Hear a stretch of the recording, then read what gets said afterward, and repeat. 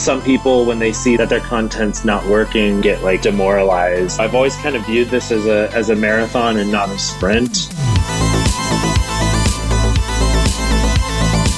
As a creator, there's always more work to be done. At some point, you just got to say, okay, I'm going to stop. And I think that a lot of creators don't know when to stop.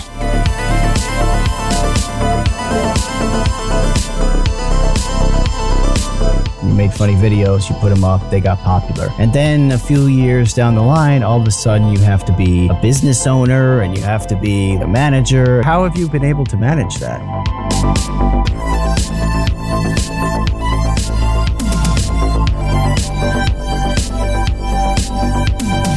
What you're seeing now is companies like Mythical taking a much smarter approach to creators as a business.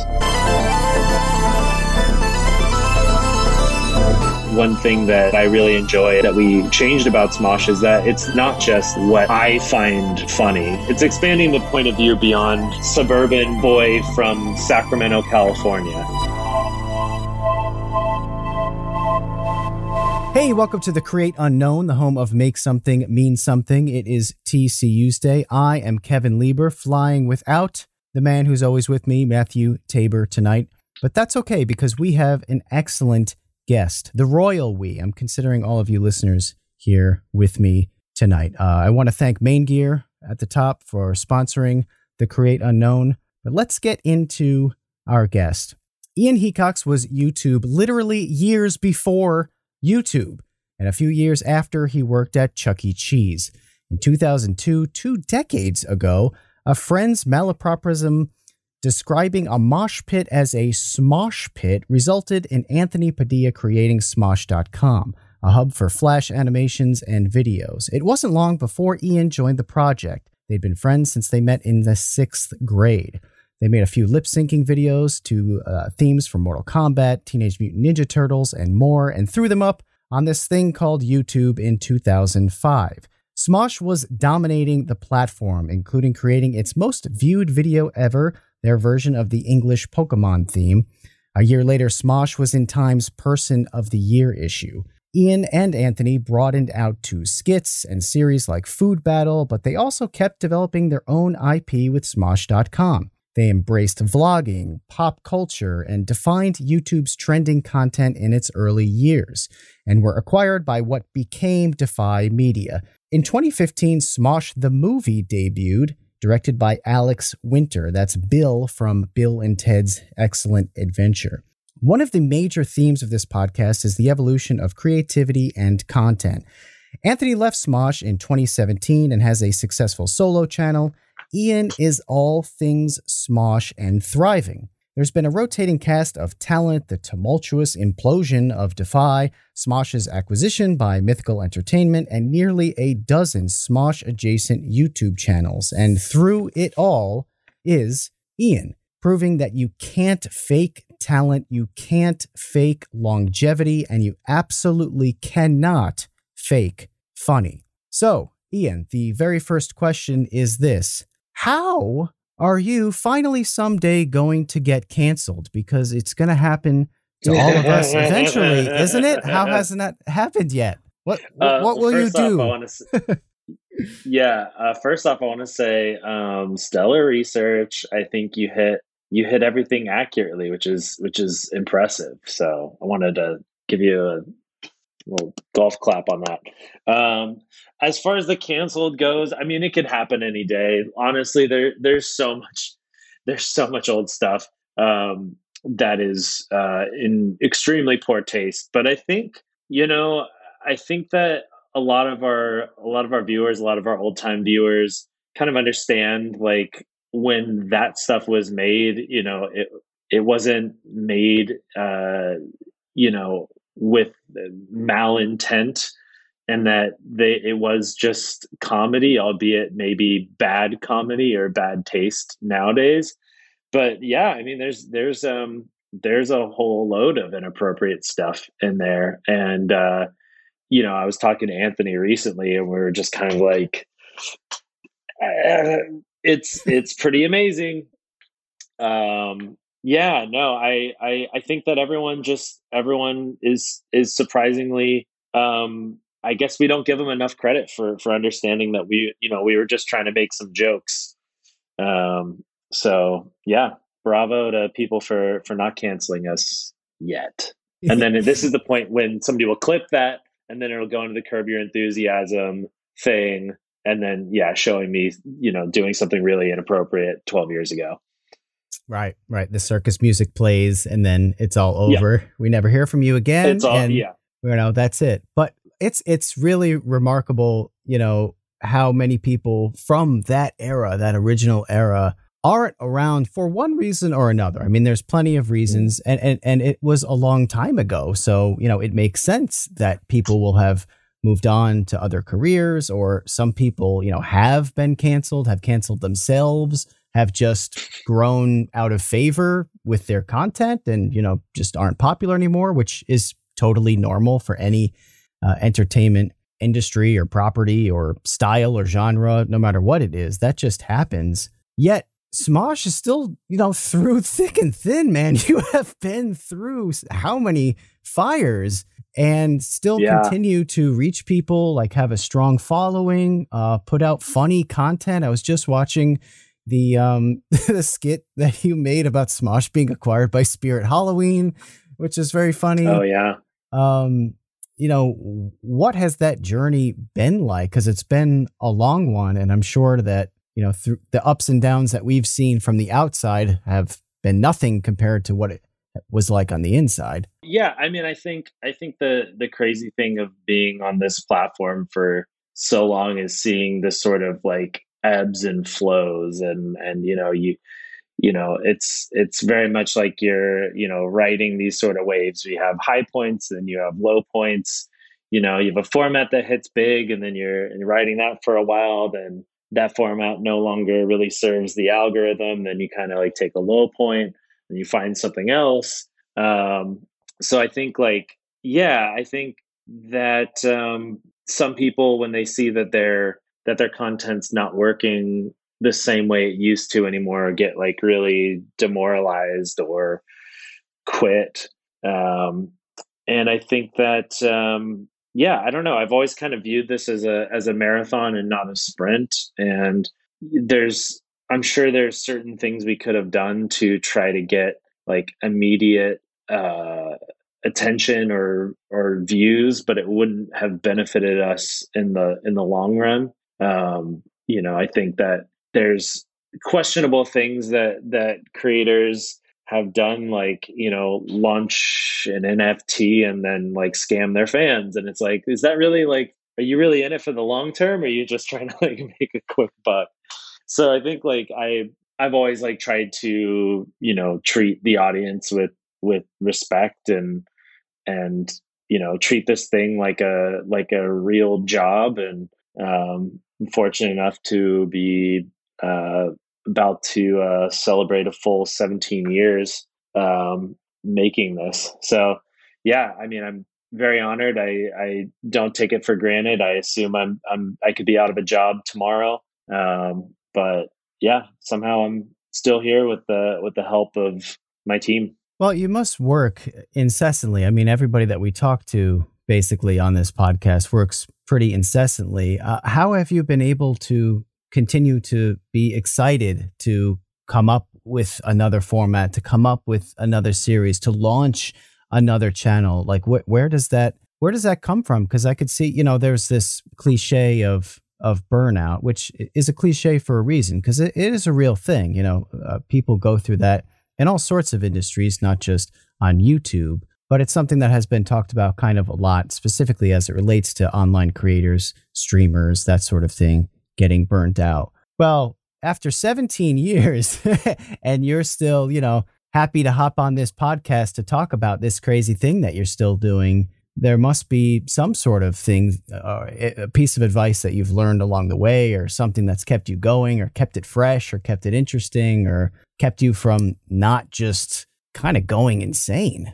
And what has that Yeah, been? I think the thing that really saved us at the beginning was we got a business partner that told us to treat it like a regular job. So taking weekends off was kind of like the first thing that we did. And I think that that's really what enabled us to kind of like really weather the kind of insane times that we were having, because I think, as a creator, there's always more work to be done. And at some point you just gotta say, okay, I'm gonna stop.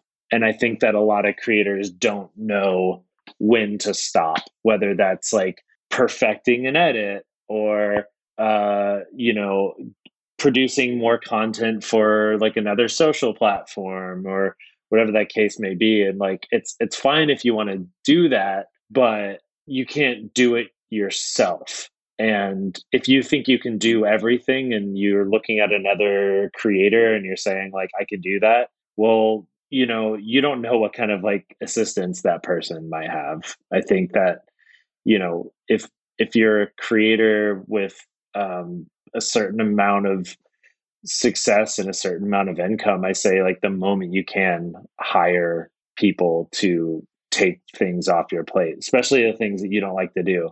Like for myself, I do not get enjoyment out of editing.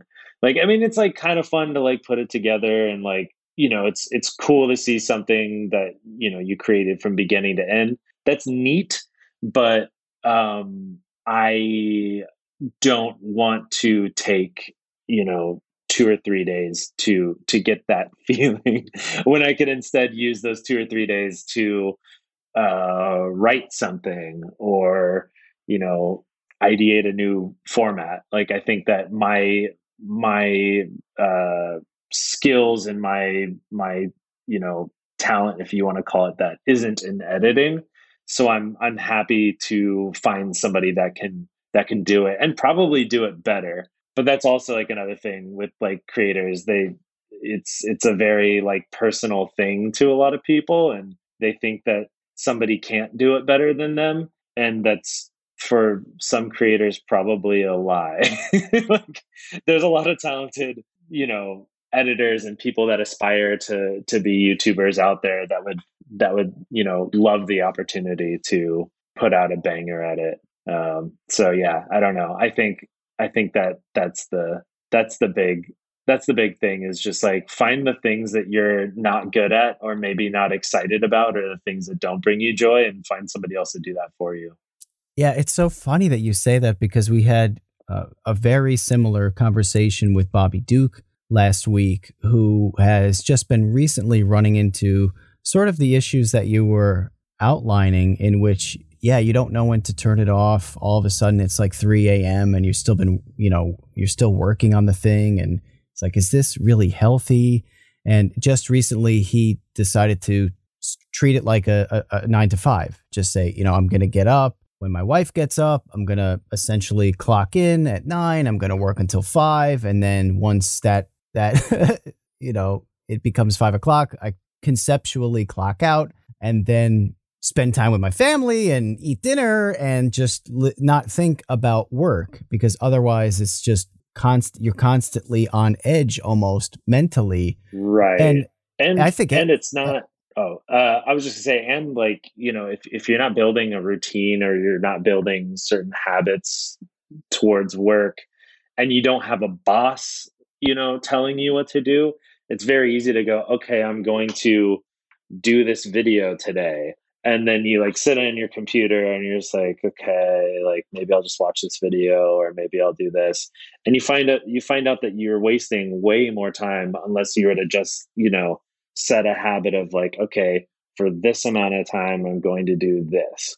Yeah, I mean, we used to waste so much time back in the day before we kind of set a schedule for ourselves. It was just like, oh yeah, we'll film a video today, and then we would sit around for 5 hours, then go to Denny's, and then go back to the house and be like, I don't know, like, should we shoot the like, So I think like as lame as building a routine and a schedule may sound, I find that it's definitely better for your mental health and just for productivity. Right, for your creative life, I think that it's better to set those boundaries. Because yeah, as you were talking, I was thinking, it works both ways. It works for the workaholic who can't turn it off and then becomes burned out to turn it to force themselves to turn it off, and then it also works for the procrastinator, kind of on the other end of the work spectrum, to say like, look, I'm going to sort of create a boundary for myself to be productive within, and set some limits so that I can get stuff done and not just say, oh, I could do it later. I mean, I certainly fall under the former category for the most part, where I'll always think that I will, it's like, okay, I got Monday through Friday. I'll get whatever I need to get done Monday through Friday while like normal people are working. And then I have the weekend, which is like 2 free days where no one will bother me. And then I can get like extra things done to set myself up for the next regular work week. And sometimes that works. And sometimes, like this past weekend, I hit Sunday and I was planning on shooting something on Sunday, and I was just mentally drained. I was like, nope, this is not happening. I'm just going to listen to myself. I'm going to listen to my body. I'm fatigued. My brain is like a bowl of oatmeal right now. I'm going to just like veg out with my oatmeal brain all day Sunday, and then, start on Monday and not force myself, because if I force it, then probably I will set myself up for a full week of just being in hell, basically. Right. And you're probably not going to be that productive if you tried to do it, if you tried to sit down and do it at that moment. Mm-hmm. Yeah. Well, one thing that I wanted to ask you in particular, because, we have had some kind of like OG people on the podcast. We've had Mark Douglas from Barely Political and the Key of Awesome fame. We had James Rolfe, the Angry Video Game Nerd. You really had very early major success on YouTube in a way that is incredibly rare. Like it's a really short list of people. I mean, let's put this into context. Smosh must have been one of the first 5 or 10 maybe channels to hit 1 million subscribers, right? Is that right? Do you know what the number was? Right. Yeah, we were one of the first. Fred was number one. Yeah, Fred, I believe, beat us to 1 million. Lonely Girl beat us to 100,000, I believe. But yeah, we were kind of in this like constant like battle in those early days of like when the subscriber counts mattered. It was like, yeah, this battle between like, for a while it was like us and Fred, Niga Higa, Ray William Johnson, those kinds of channels. But I mean, like at the same time, like, our channels were at that time, a couple, it was a few years old, and they hadn't hit 1 million subscribers, and that was still considered like top channels. So it's just kind of like the scale of success back then and now is like totally different, because a channel that has 1 million subscribers is, well, it's still very impressive, and like congrats to everyone that hits that. It's not an insane number anymore. It's like, oh yeah, okay, nice, like they're doing well. But I mean, there has to be, I mean, thousands, yeah, tens of thousands, maybe. But back in the day, like, in the first VidCon, you knew every channel that had over 100,000 subscribers. Like they were like a big deal. So it's just so funny to see how much like the scale has changed. Like channels will get 1 million subscribers within a day now. So it's definitely different. It's so funny that you mentioned that, because I was thinking about that at VidCon this year. I don't know did you attend VidCon this year? I did. Okay. I've been to every one. Yeah. It was mostly a TikTok event. They were the main sponsor, and a lot of the featured creators were TikTokers. And it was so funny contrasting those early days of VidCon, in which everyone knew everyone, even if you weren't like friends Even if Hmm. you didn't, say hi, like, oh, hey, Ian, like, what's going on? I'm Kevin, whatever. Even if you weren't at that level, like, Yeah. you knew who everybody was. You're like, oh, there's Yeah. Phil DeFranco, and there's Jenna Marbles, and there's Harley, and it's like it was like a Dunbar's number worth of people where you could contain it in your brain cognitively. Now it's impossible. Now it's and not even the TikTokers know each other. They're like, oh, what's your account? Oh yeah, I have 12 million followers. Oh, cool. What do you do? Like, no one knows anybody. What? So it is just a wildly different landscape. What I wanted to ask about those early days is I often think about what I thought, I suppose, YouTube would be like, not even in 2022, but even in like 20, wow, in 2015, what will it be like? What did you think in, 2008? Like, oh, what will YouTube and what will this job and what will my life be like in 5 years? And how has that sort of changed from what it became? Um, I mean, we were so just like focused on our own channel that we weren't really like making a lot of like educated guesses about what YouTube itself would be like. I think that our main hope was that like uh CPMs would improve. Like we were because we were in the early days of like brand deals and brand integrations and AdSense. We were one of the first 10 channels to be in the YouTube partnership program. So, we were talking with a lot of people and seeing like, oh, like, the ad rates for people on YouTube are like pennies compared to ad rates on TV. And so, our hope was that eventually like advertisers would start to take notice, and then bigger brands would be interested in YouTubers, and CPMs would get better, and they definitely have.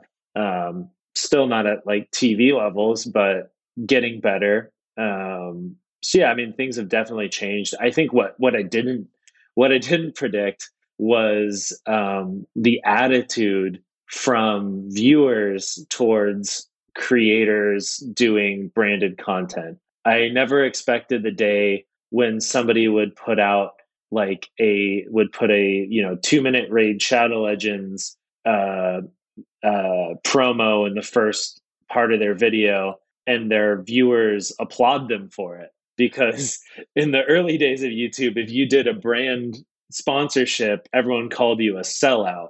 So like that's been the trend, like the change in the landscape that I did not see. And I mean, I appreciate it, and I think it's just like I think people just have like a better understanding of like, oh, like people aren't just like doing this for fun. Like if they want to do it, they have to be able to support themselves. And in order to support themselves, they need to take a Raid Shadow Legends brand deal. So I like that has changed, and that like the response now is like overwhelmingly positive when somebody does a brand deal or a brand integration, and that's cool. Yeah, I mean, I will say that I will still occasionally get messages asking me what my real job is. What's up? That's tight. Like, well, I am a bartender, and There was I definitely work. there was definitely a shift where like when I would tell people like strangers on a plane like that I did YouTube, like there was always like this kind of like confused look and like what is your real job? And they're like, so you make money? And then there was like a flip in probably like I don't know, like 2015 or somewhere, like when like the Ryan Toys review figure dropped on like Forbes, and then like strangers went from being like that's a job to being like, oh, so you're a millionaire. Like there's this very strange, like there's no like, oh, like maybe you're like making like a living, but it's fine. It's like people went from assuming that you were doing it as like a hobby, and then going to just assuming that you're making millions of dollars. Yeah. It's quite a leap to go from, oh, you're like a weirdo loser to, oh, you're one of the richest people in the world. Wow. Yeah, That's or they'll be like, a heck "Oh, of I a heard swing. about this 9-year-old kid that's making $15 million a year." I'm like, yeah, yeah, Yeah, I remember the it's not article, me. whatever the first article was of on PewDiePie's, annual raking it in. I don't remember Hmm. what it was, who wrote it, whether it was Rolling Stone or I don't remember. It was so long ago now, but it was like this kid's making $30 million a year as a YouTuber, and then there Yeah, was this and all he buzz where does it's is like, wow, press a record button on his camera. Like yeah. that was always the thing that bothered me of like the judgment that would always that would always follow the figure of being like, all he does is play video games. It's like, no, it's a little bit more than that. Right, right. Which even if you had like the most cursory understanding of economics, it would be quite clear that there was more to it than that. It's like, okay, plenty of people play video games and they don't make millions of dollars. So there must be some sort Must of be like something value else. add involved here. Yeah. No, that's not connecting at all in your brain. Okay. All right. Fine. But I mean, to a large extent, I actually do feel like it is still that way in some regard. I think that, I Oh mean, yeah, I mean that still I've exists noticed. definitely for especially for people like like Amaranth to another to a kind of different degree where they're like, all she does is this and she makes millions of dollars, and it's like, well, there's more to it than that. Like you have to be like really good at marketing and work all the time and just be talented. So yeah. Well, and be able to do, so many different jobs. That was something when I was thinking earlier today about you and got your start, which was just by making funny videos with your friend. You made funny videos, you put them up, they got popular. And then a few years down the line, all of a sudden you have to be a business owner and you have to be like a manager and you have to be a director and you have to be an actor and you have to be a writer and all of this stuff. It's so much responsibility for. It reminds me of, there was a Mitch Hedberg joke that, anytime you retell a joke, it's going to be terrible, but I'll do it anyway. Where Yeah, let's hear it. he was basically lamenting the fact that like comedians are also expected to be actors. He's like, oh, you're a comedian, you must also be an actor. And he's like, these are two different jobs. He's like, you would never Mm. go to a chef and be like, oh, you're a chef. Do you farm? Hmm. You Yeah. can cook food. Can you also grow it? Like, well, just because they both involve food doesn't mean that they're the same skill set. But with YouTuber, you kind of are. You are expected to do all of those things and do them at a high level. So, like, how have you been able to manage that? Well, I think like I was very fortunate to have a really great partner through, those first 10 plus years. In that, he was much better at editing. He was, really good at like he did some like coding stuff. He kind of like helped develop like our merch in the beginning. So he had a lot of skills that I didn't have. So I feel like we kind of complemented each other really well in that regard. Um, so I think for me it's like, yeah, I mean, being a solo YouTuber is not something that appeals to me because I don't want to be in control of it all. Like I really I find that I'm most useful doing the things that I'm good at or doing the things that bring me joy, and I think that kind of carries through in the content. So yeah, I mean, I had the privilege of having help and having somebody that was good at the things that I wasn't good at. Mm-hmm. I don't know what you've been sipping, but you've got it all wrong. It's time to commit to the Leaf. We've embraced the smoothness and surprising pick-me-up that tea provides. I literally drink it all day long, nearly a gallon a day, and it powers me through research, script writing, and forums on websites that I refuse to name here. But we don't drink normie NPC tea. We drink cultured and refined anime tea from the Dragon's Treasure. Kevin still likes the gunpowder green called Space Cowboy, and I've sampled nearly 40 Dragon's Treasure teas at this point. Lately, I've been slamming black teas like Kentucky Bourbon and Liquefied Berserk Despair. Scottish Breakfast is deep and peaty, and I smooth it over with Sebastian's Morning Earl Grey, which has the best vanilla cream taste I think I've ever had in a cup. Give me a pot of that with a hot meatball sub from Sal's Pizza and Brooks Barbecue Chicken to wash down my last meal on death row. I highly recommend the sampler packs. You'll want to try everything just like I did. I literally have not had one tea that I wouldn't be happy to reorder. The Dragon's Wings membership fuels new tea experimentation, and the Tea of the Month Club provides a regularly scheduled surprise. And when you order from the Dragon's Treasure using code CREATE, you'll get 10% off your order. That's 10% off using the code CREATE at thedragonstreasure.com. The link's in the description.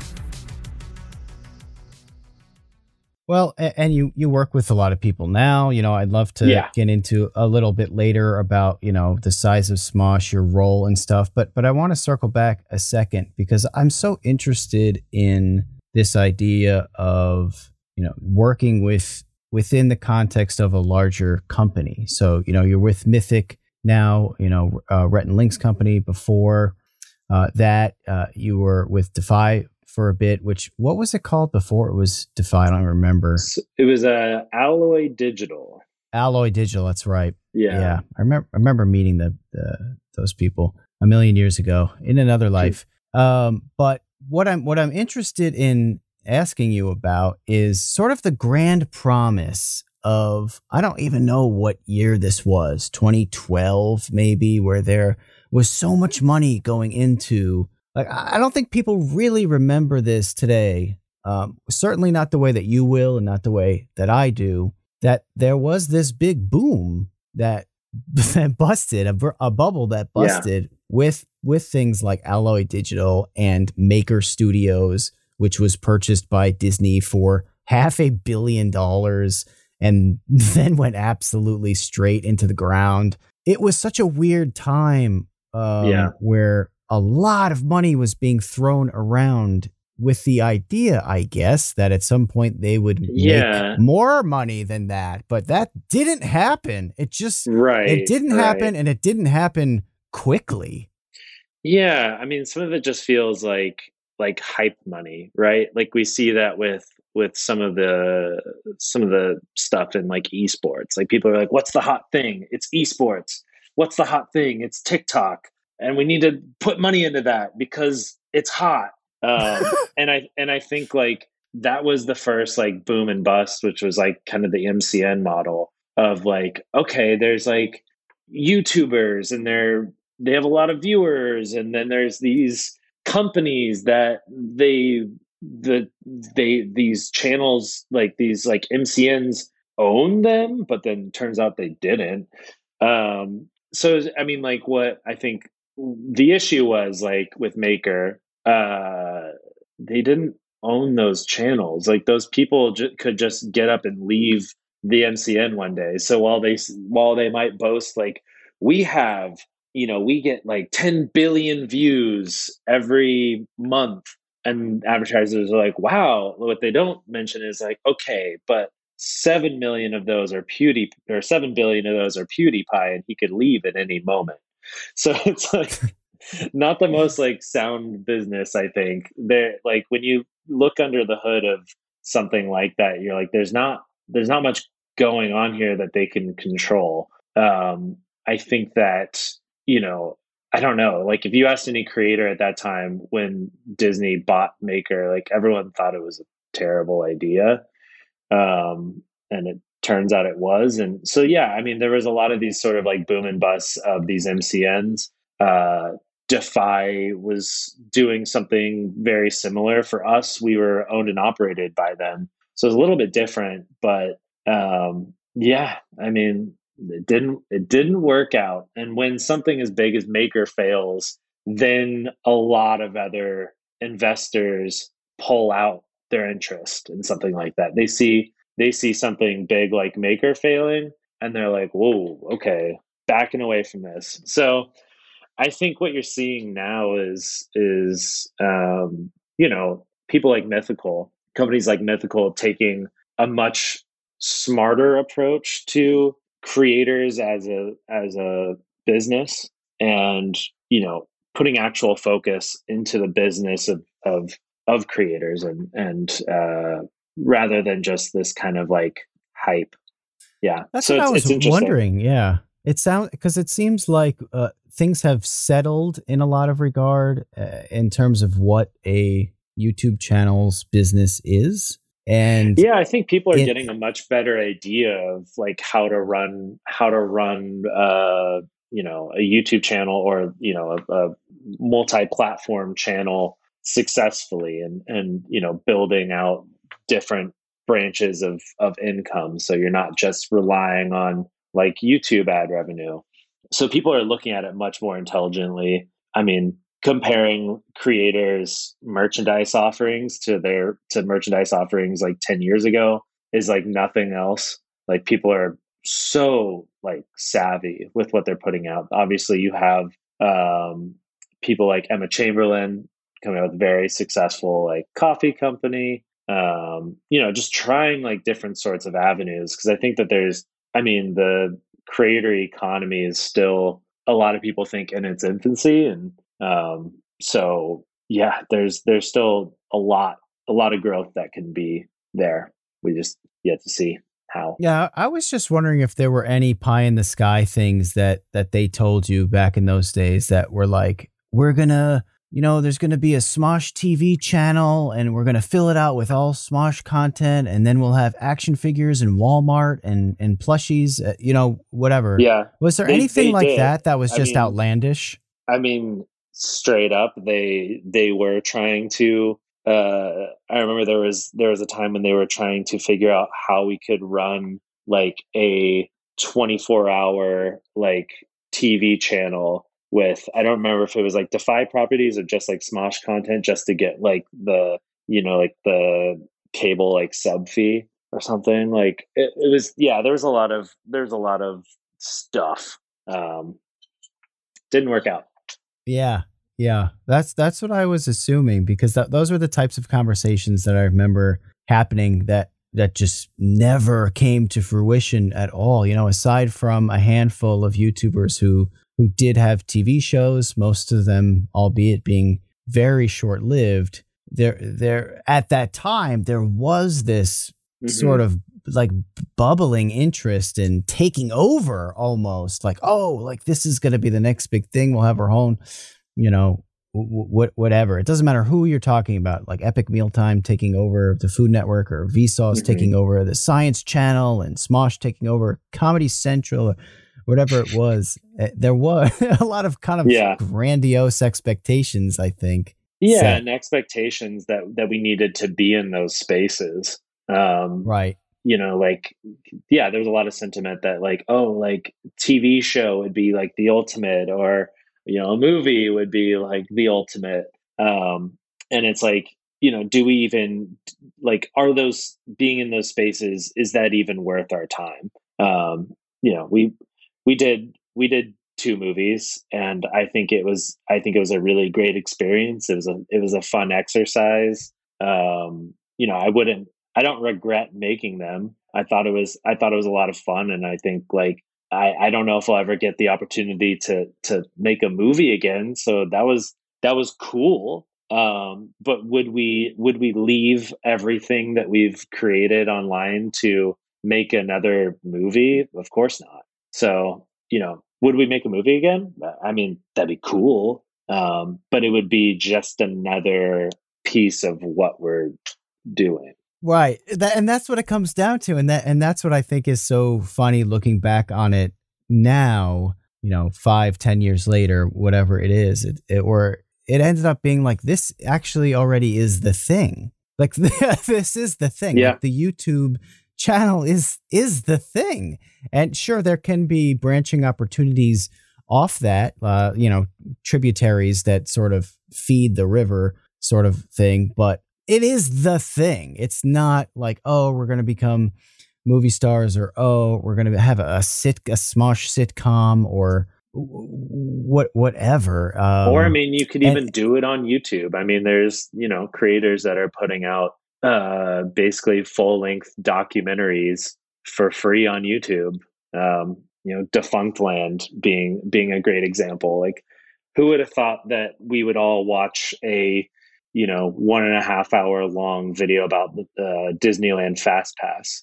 I didn't, Right. but I watched it. So I mean, there's definitely like different ways of doing this now, and different forms of distribution that are successful outside of going the traditional route. Well, and ironically, I think so many people in those traditional media spaces are looking like, how do we break into this new media thing? Still to this day, because it's a global audience. It's a much younger audience. I mean, I don't know what the stats are. I haven't kept up with them in terms of cord cutting, but I got to imagine it's looking pretty grim as far as the amount of, people in Gen Z that have cable television. Yeah, it's got to be low. I don't know, and I don't know what's like. I don't know what's going to happen to Saturday Night Live, because it's always like Saturday Night Live is always spoken for like the audiences that are like coming into age. And now I mean they still make funny stuff, and there's still super talented people that work there. But watching some of the content, you're like, who is this for?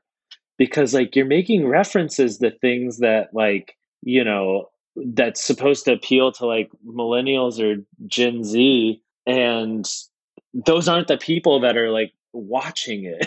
So it's like, it feels like there's just this like weird like disconnect where I'm just like, like I think Saturday Night Live has this like weird effect of like everyone that grew up like on Saturday Night Live, that cast was like the best to them.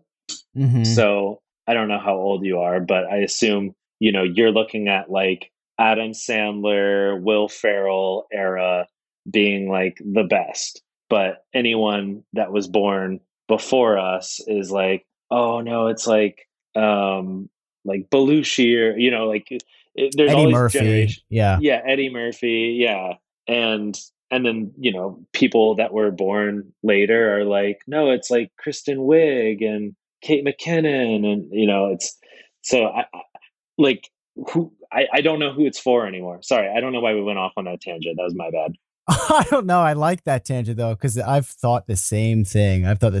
Because as far as I can tell, it's like boomers are the only people watching SNL at this point. Maybe I'm wrong. I don't know what the Nielsen data says, but if I were to guess, that would be my guess. It's like Gen X and boomers.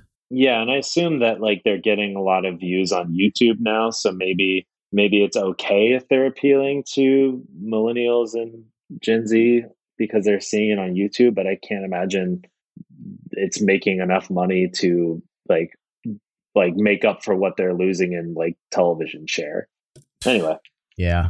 No, I don't know. I even saw a thing just this week actually about them ripping off a YouTuber. Like it's like the exact same skit. Oh yeah, Joel Charmin Haver. Bear thing. Yeah, the Charmin Bear thing. A little suspect. Who was, for the record, if anybody watched his reaction to that Charmin Blue Bear skit being stolen from him, was the most gracious person I've ever seen in the world. I was like, whoa, dude, you are like so gracious about this. It's unreal. Yeah, he was very charitable. I was surprised. Really charitable. But like, we got to give poor SNL. We got to give him a chance. Yeah. We want to help you make something and mean something. And we say that phrase all the time because when you're making something and you know it means something, even if it's just to you, that's when you feel pretty good about what you're creating. The support for the Create Unknown in recent weeks has been incredible. Animators, artists, musicians, YouTubers, aspiring filmmakers, comedians, it is crazy how talented everybody in this community is. Consider joining the Create Unknown Patreon. Every dollar that comes through goes straight into the podcast and its community. That means more highlights videos. It means a big Minecraft project that's on the way. And eventually we'd like to manufacture custom piss bottles so you never have to leave your battle station.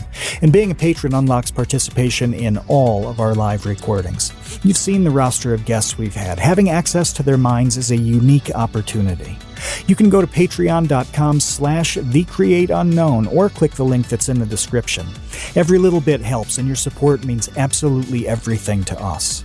Patreon.com/thecreateunknown, links in the description. We appreciate you, Space Cowboys. I don't know. Well, let's get back to Smosh because I have a couple of more things that I really wanted to ask you. Yeah. One is just about the state of Smosh. How many people are working? You got so many channels. It seems like such a big operation. And where do you fit into all of that these days? Yeah. So, I mean, really, we have like 3 channels that we're operating day to day. We have Smosh, Smosh Pit, Smosh Games. So Smosh is our sort of main, sort of more scripted channel. We're doing more like scripted improv type stuff now.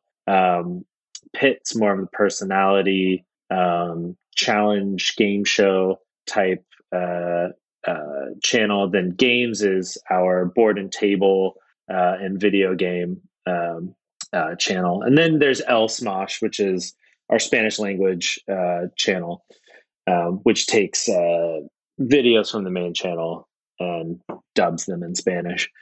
But we have, I believe, 38 full-time employees. Wow. So yeah. So it's big operation.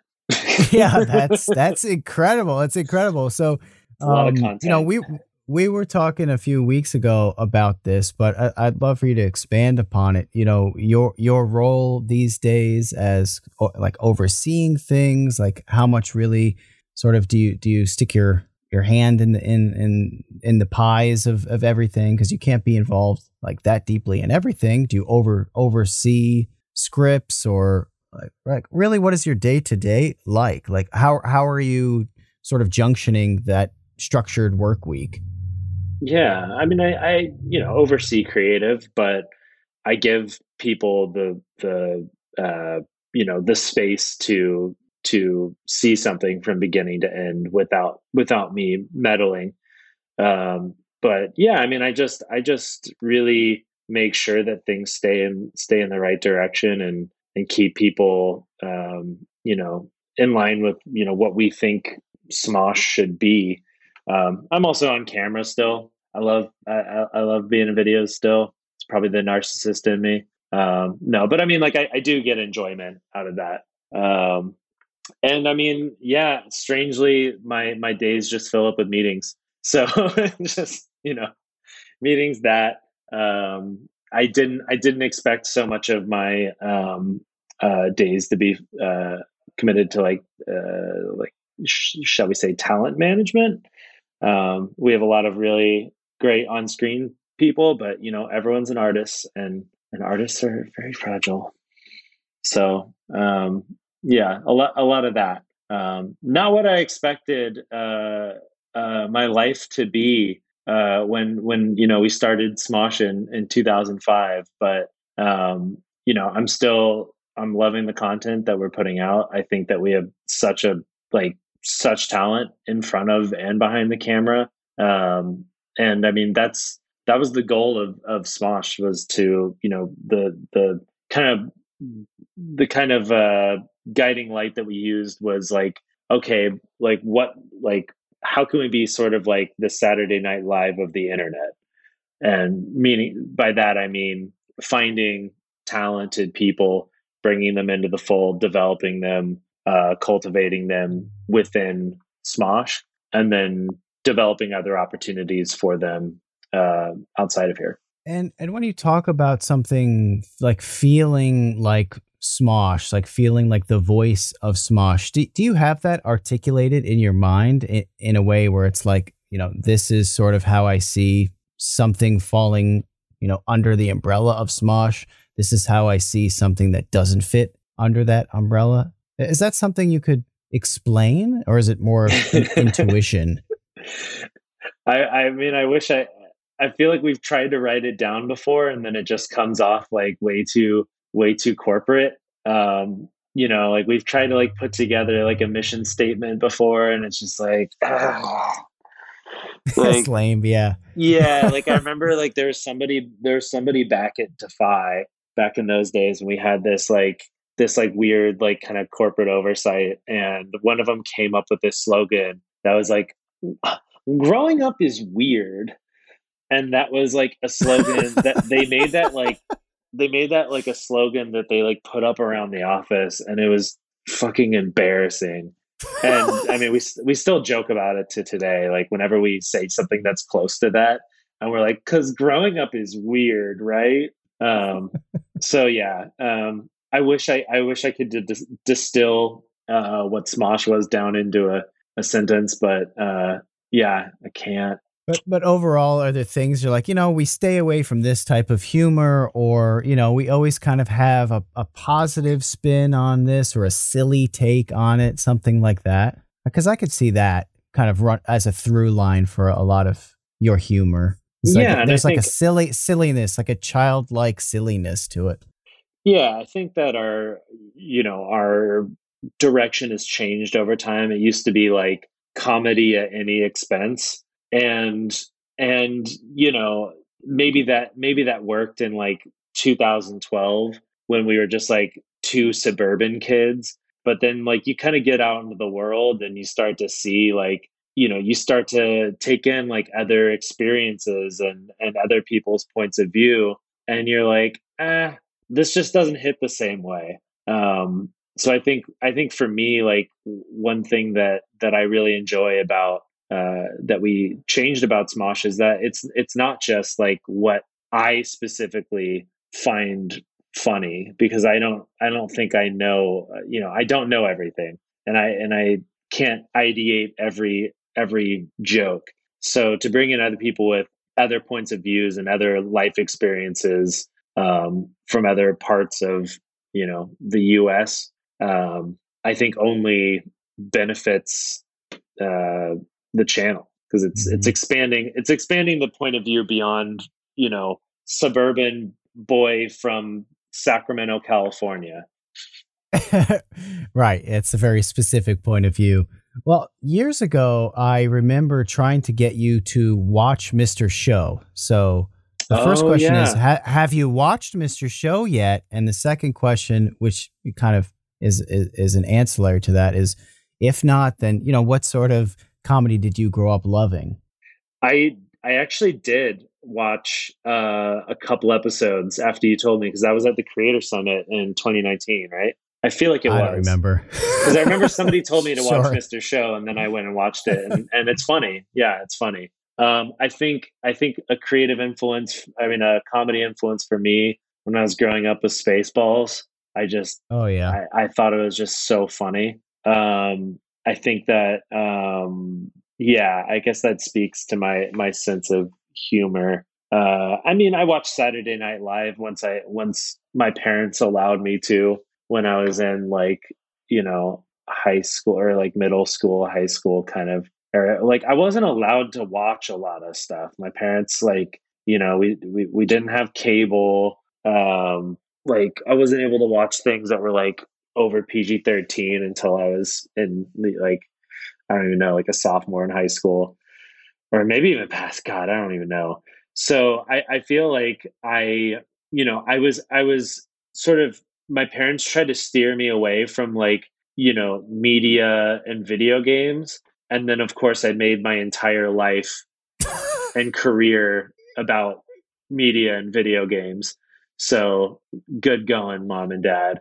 Um, Is, isn't that how it always yeah, works out? yeah, I think so. Well, Spaceballs explains the silliness. I think that Spaceballs is a totally underappreciated in our time classic. That's definitely a movie that I watched in my cousin's basement a Yeah, billion times when I was like 6 years old.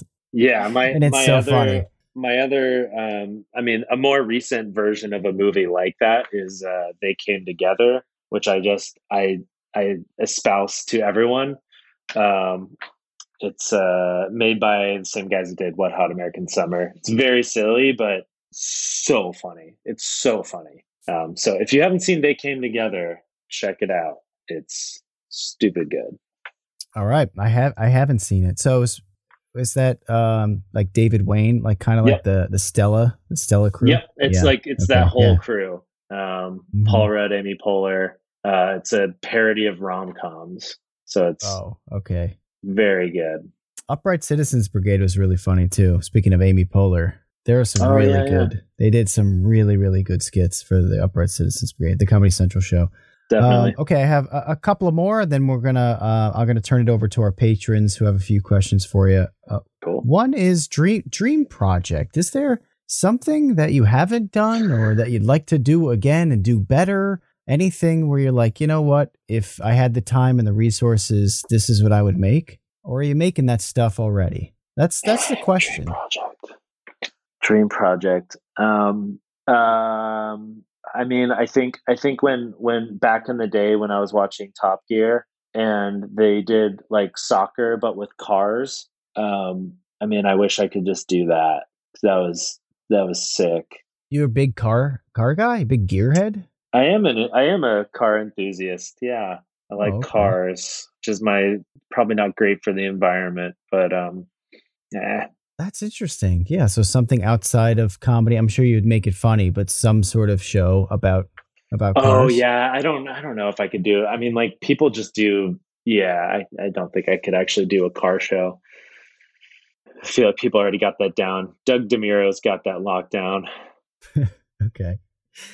All right. Well, then I have to ask you the most serious question of all is, do you actually love Farmville? Because you came in here with this Farmville lover screen name, and I need to know more about this. I don't even understand. Can I just admit I don't even understand what Farmville is, other than I remember it was enormously popular on Facebook as some sort of Facebook game that you Yeah, could yeah, play, yeah, which I don't even yeah, know what that means. yeah. What does it mean? What to explain Farmville to me?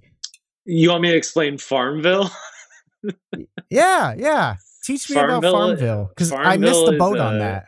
oh man. Yeah, that's a relic of Facebook. It was like a browser game on Facebook where uh you would like harvest crops and then you would like annoy all of your friends on Facebook to like get more crops or something. It was really annoying. So I don't actually love Farmville. I think that was terrible. I think I created this Discord like a few years ago, and I was trying to think of like the worst possible like boomer username. So Farmville lover. Is it LUV? Is it yeah LUVR? Yeah. So it's like a good mix of like AIM screen name and boomer. I don't know. I was just being silly, having a laugh. So in Farmville, you would bug your friends to do what? Like help you I water your crops or Yeah, it something? was I don't something even like that. Like, and people would be really annoying about it. You would get notifications of like people being like, "Visit my farm" or whatever, and it was just a shitty like browser game. I did play it a little bit back in the day, a little bit. But yeah, just cringe. I I could see how the big wigs at Facebook are like, all right, we need to gamify Facebook. How do we turn Facebook into a game? I know, Yeah. farming. Well, I mean, Genius. Farmville And it worked, was didn't it? Zynga, right? Is that the name of the like Oh, was it? yeah, and then they like went public and everything. Like it was a big deal and Farmville was like their cash cow at that time. It's Like crazy. Farmville was a big deal. Well, I wonder what the metaverse version of Farmville will Oh be. my Are we going god. to see Smosh in the metaverse? All of the things that come out for the metaverse, I'm like, who is working on this, and why are you allowing them to release this stuff as a means of promoting it? Because it all looks it looks like a joke. I don't understand what's I'm down to happening there. I think there's something you could do that's fun in the metaverse. I think I think you could do something fun in there. But yeah, they're putting a lot of money into that, aren't they?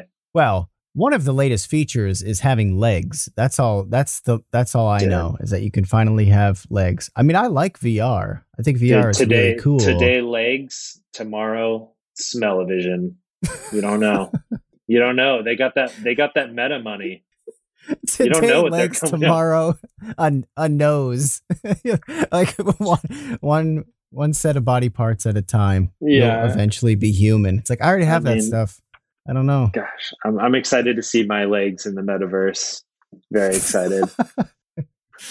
Yeah, hopefully they'll be awesome. They'll be such good legs. All right, so we have a few questions from our lovely patrons who are hanging out with us here. If Yeah, you want to cool. become one, just go to patreon.com/thecreateunknown. Dan the Latch asks, out of all of the things that were attached to the Smosh name, what is the one thing that you wish popped off but didn't? Is there one thing that you really hoped would kind of blow up, I guess, that didn't quite meet your expectations? I think that we had a game show for a quick moment called "You Posted That," and I thought it was like a really cool format.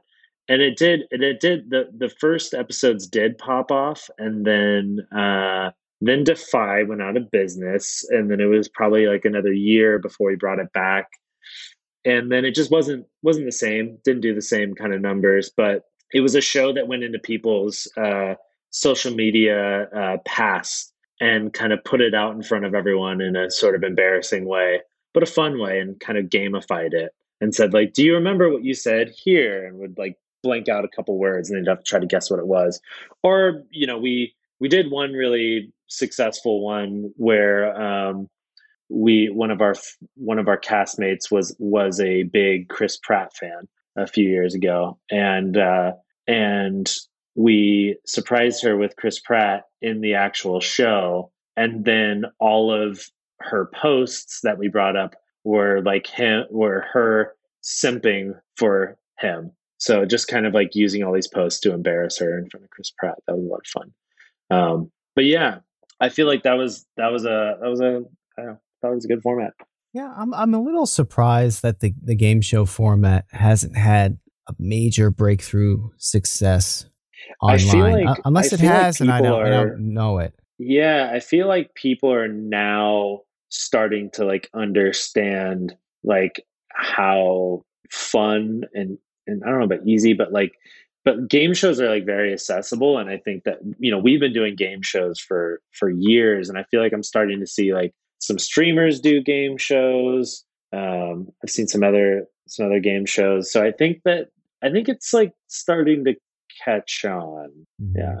I mean, that's basically all network television is at this point, is like It's some form easy. of game show. It's like It's all that's easy. It's left. it's repeatable. I mean, I think that, one of the great things about a game show is that you can play along at home, and that's what makes Jeopardy so great. But then imagine like Jeopardy online, where you're able to like truly interact.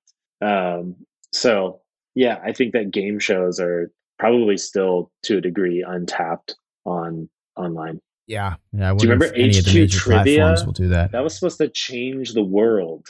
I do remember that. That didn't last very long, No, did it? but it was a It great seemed like idea. it, It was really cool. yeah, like blew up, and then a few months later, it was gone. Yeah, money. No, yeah, somebody will do it and make a lot of money. And next question, NRM asks, as a creative who's been around for a while, are there any videos that you regret making? I mean, I guess we touched on that a little bit earlier, but are there any specific ones that come to mind that you're like, yeah, that wasn't so good? I mean, like all I could really think of is like when we did Smosh the movie, had like the company that co-produced it with us, like there was like a stipulation that we had to like upload like four like separate trailers to our channel, and we're like, what? Like this is like we're just gonna load the main channel with junk with like these like clips, and but they insisted on it, and of course they did like bad.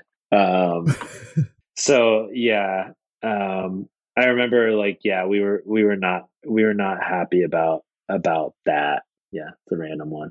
Yeah, I've been in conversations like that where people who don't understand YouTube think, yeah, just release this on your YouTube channel and everyone will love it and it'll get millions of views. Because that's how it works. It's like, well, the content itself also kind of has an influence on whether or not people like it and will watch it.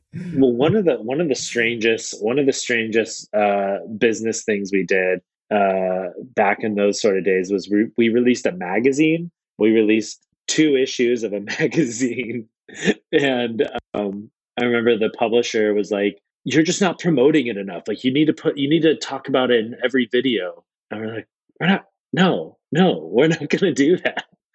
But yeah. Then every video becomes a commercial for your magazine, which is so ridiculous. Ridiculous. Yeah, that was a weird moment, and I know a couple people still have those magazines. I see it every once in a while. It's pretty silly. Yeah, but that's kind of a cool collector's item, I guess, at this point. Yeah, I seem to probably going for like $5 on eBay. 2 questions from Andy, and then we're done. And these are really, really, really simple ones. One is favorite Smosh song, and the second is favorite early Smosh video. Ooh, favorite Smosh song. I mean, the thing that comes to mind is like the Assassin's Creed 3 rap. I think that was just like our slickest song and video. Still kind of hits. Also just for the sheer dirtiness of it. I mean, I loved our, I don't know, going back now and watching it, you're like, ooh, but for the play on words, it was fun. We made up this thing that we made a commercial for a cider company that was in this town next to us called Dixon. So it was Dixon Cider. And so we made this smooth kind of like R&B song about getting Dixon cider, and it was that joke for like 3 minutes. I thought my favorite thing about that is like I went back to look at it and I was reading the comments, and there's so many comments from people being like, I had no idea what this song was about when I was 9, and like, you know, like they're like, I got grounded for listening to this song and I had no idea why until now. Like, yeah. So that was fun. Oh, and then I guess like the Sex Ed Rocks music video is great. We did like a screamo song about sex ed. That was really fun. And would those qualify as some of your favorite early videos as well, or is there something else? Yeah. Okay. Yeah. All right. Well, I'll have to look those up. Dixon Cider, Sex Ed Rocks. I'll watch those. Yeah. They're pretty sick. And reminisce and go down Smosh memory lane. All right. Well, there's one final question. You might find something cancelable in there. So, you know. Oh, that's going to happen. Yeah, that's part of this episode too. We're going to call out on all listeners to take down Smosh. No. And then you'll be free to make your car videos. Oh God, that'll be my pivot. Yeah. So. There's one question that we like to end on that we ask kind of all of our guests. It's sort of a philosophical question, and that is, what makes an interesting person? What do you think makes someone interesting? How does one become an interesting person? Well, I don't know. A good tip that I took from somebody I was working with, and just talking about like conversations, is when you're having a conversation with somebody, be interested, not interesting. And meaning just like, you know, don't try to force being interested. Like, listen and learn. And I think, I don't know, being an interesting person, I guess, I don't know, learn a skill, be like, I don't know, like find a hobby, find something you're really excited about. I think for a long time, I was like afraid to like tell anybody about like the fact that I was a car enthusiast, because I was afraid that nobody would care about that. And then somebody was like, no, that's interesting that you know like a lot about this thing. So yeah, I don't know. I would say don't try to be interesting for anyone else's sake. Just find the things that you're interested in and share it with somebody that cares. I like that. I like that. We like to encourage people to share their weird little hobbies and interests for sure all the time, because you never know who's going to be interested in it. But I also like the listener response, because now that I'm thinking of it, some of the most interesting people I've ever met were astounding listeners, just very good, present listeners. I think that there is something to that. If they're always kind of paying attention and listening, they're absorbing information, and you almost intrinsically you can't help but become interesting if you're always taking things in and paying attention. So that's be good. an active listener. Don't just wait for your moment to speak. I think I would. Oh yeah, I guess one more thing. Take an improv class, because that's where I learned to be a better, more active listener. I think improv is incredibly useful for anyone. Yes, and that's the big and that's the rule. Yes, and that's the improv rule. Little inside improv joke between Ian and I. All right, Ian, it was a pleasure. Always enjoy seeing your face, hearing your voice, chatting with your brain. I really appreciate you coming on. I don't know if I have to promote Smosh. I think that people are familiar with it. You probably grew up with it. You probably got in trouble and were grounded at some point for watching one of Ian and Anthony's videos. Very possible. Back in the day. Come check out Smosh. Come check it out. Check out Smosh. We have a fun roast series on our main channel. It's set up like a funeral. On Smosh Pit, we're doing Try Not to Laugh still. It's a good format. There's some other stuff on there as well. Smosh Games, we're getting more into video games and tabletop. So if any of those things interest you, give it a look-see. Yeah. Check it out. Still going strong. Better than ever. Great content. Check out Smosh. We'll be back next Tuesday with another episode of The Create Unknown. If you want to support the podcast, go to patreon.com/thecreateunknown. Until then, we are out of here. And we will see you, Space Cowboys. Thanks for listening to The Create Unknown. We make this show with the support of our patrons. 100% of that goes directly to keeping episodes going every week, and the recent support has been amazing. Sidpoke, NRM, Venture Addicts, Weezergood, you all really do make this show happen. Thank you to the Tots and Dumpster crew, old and new, who save tiny little lives every month. Thank you to our grizzled, battle-hardened child infantry. Clemente de los Santos, Dan the Latch, Demetrius Andrews, Erica, Farrakhan, Jen Mefisanti, Kevin Menard, Mikhail Steinke, Monahim, Natsu, Penny Peddler, Risebread, Ryan Kinder, Samuel Manser, Sean S., Sean Malone, and Tom Vidioger. And a tremendous shout out to our elite baby gang commanders: Atrocious Guff, Kat, Dojangles, Graham Robertson, James Gallagher, Jeff Davis, Orange Vanilla Coke, Patrick Pister, TCU's personal pilot, Andy, Ryan Carroll, Baseweight, Vinthos, Yeetus Deletus, Jonas Walter, Nathan Robinson, Chelxies, and of course, Trevstead. You are the elite. Thank you as well to our indentured servants, producer-editor Ben Webster, Minecraft mogul Laterman, Discord kitten wrangler Conrad, and producer emeritus Dan Yoshua. Thanks to Baseweight for use of Created in the Unknown for the opening theme. Thanks to Electro Voice for giving us mics to sound good on top of it. And a special thanks to Main Gear for powering all of our PC endeavors. The Create Unknown is an Unknown Media production in partnership with Studio 71. Waiting on a tax return? Hopefully it ends up in your hands. Fraudulent tax returns due to identity theft increased by 30% in 2023. If you're in a bind this tax season, LifeLock can help. Our U.S.-based restoration specialists are experts dedicated to helping solve your identity theft issues. And all LifeLock plans are backed by the $1 Million Protection Package. So we'll reimburse you up to the limits of your plan if you lose money due to identity theft. Help protect your information this tax season with LifeLock. Save up to 25% your first year at LifeLock.com/aware.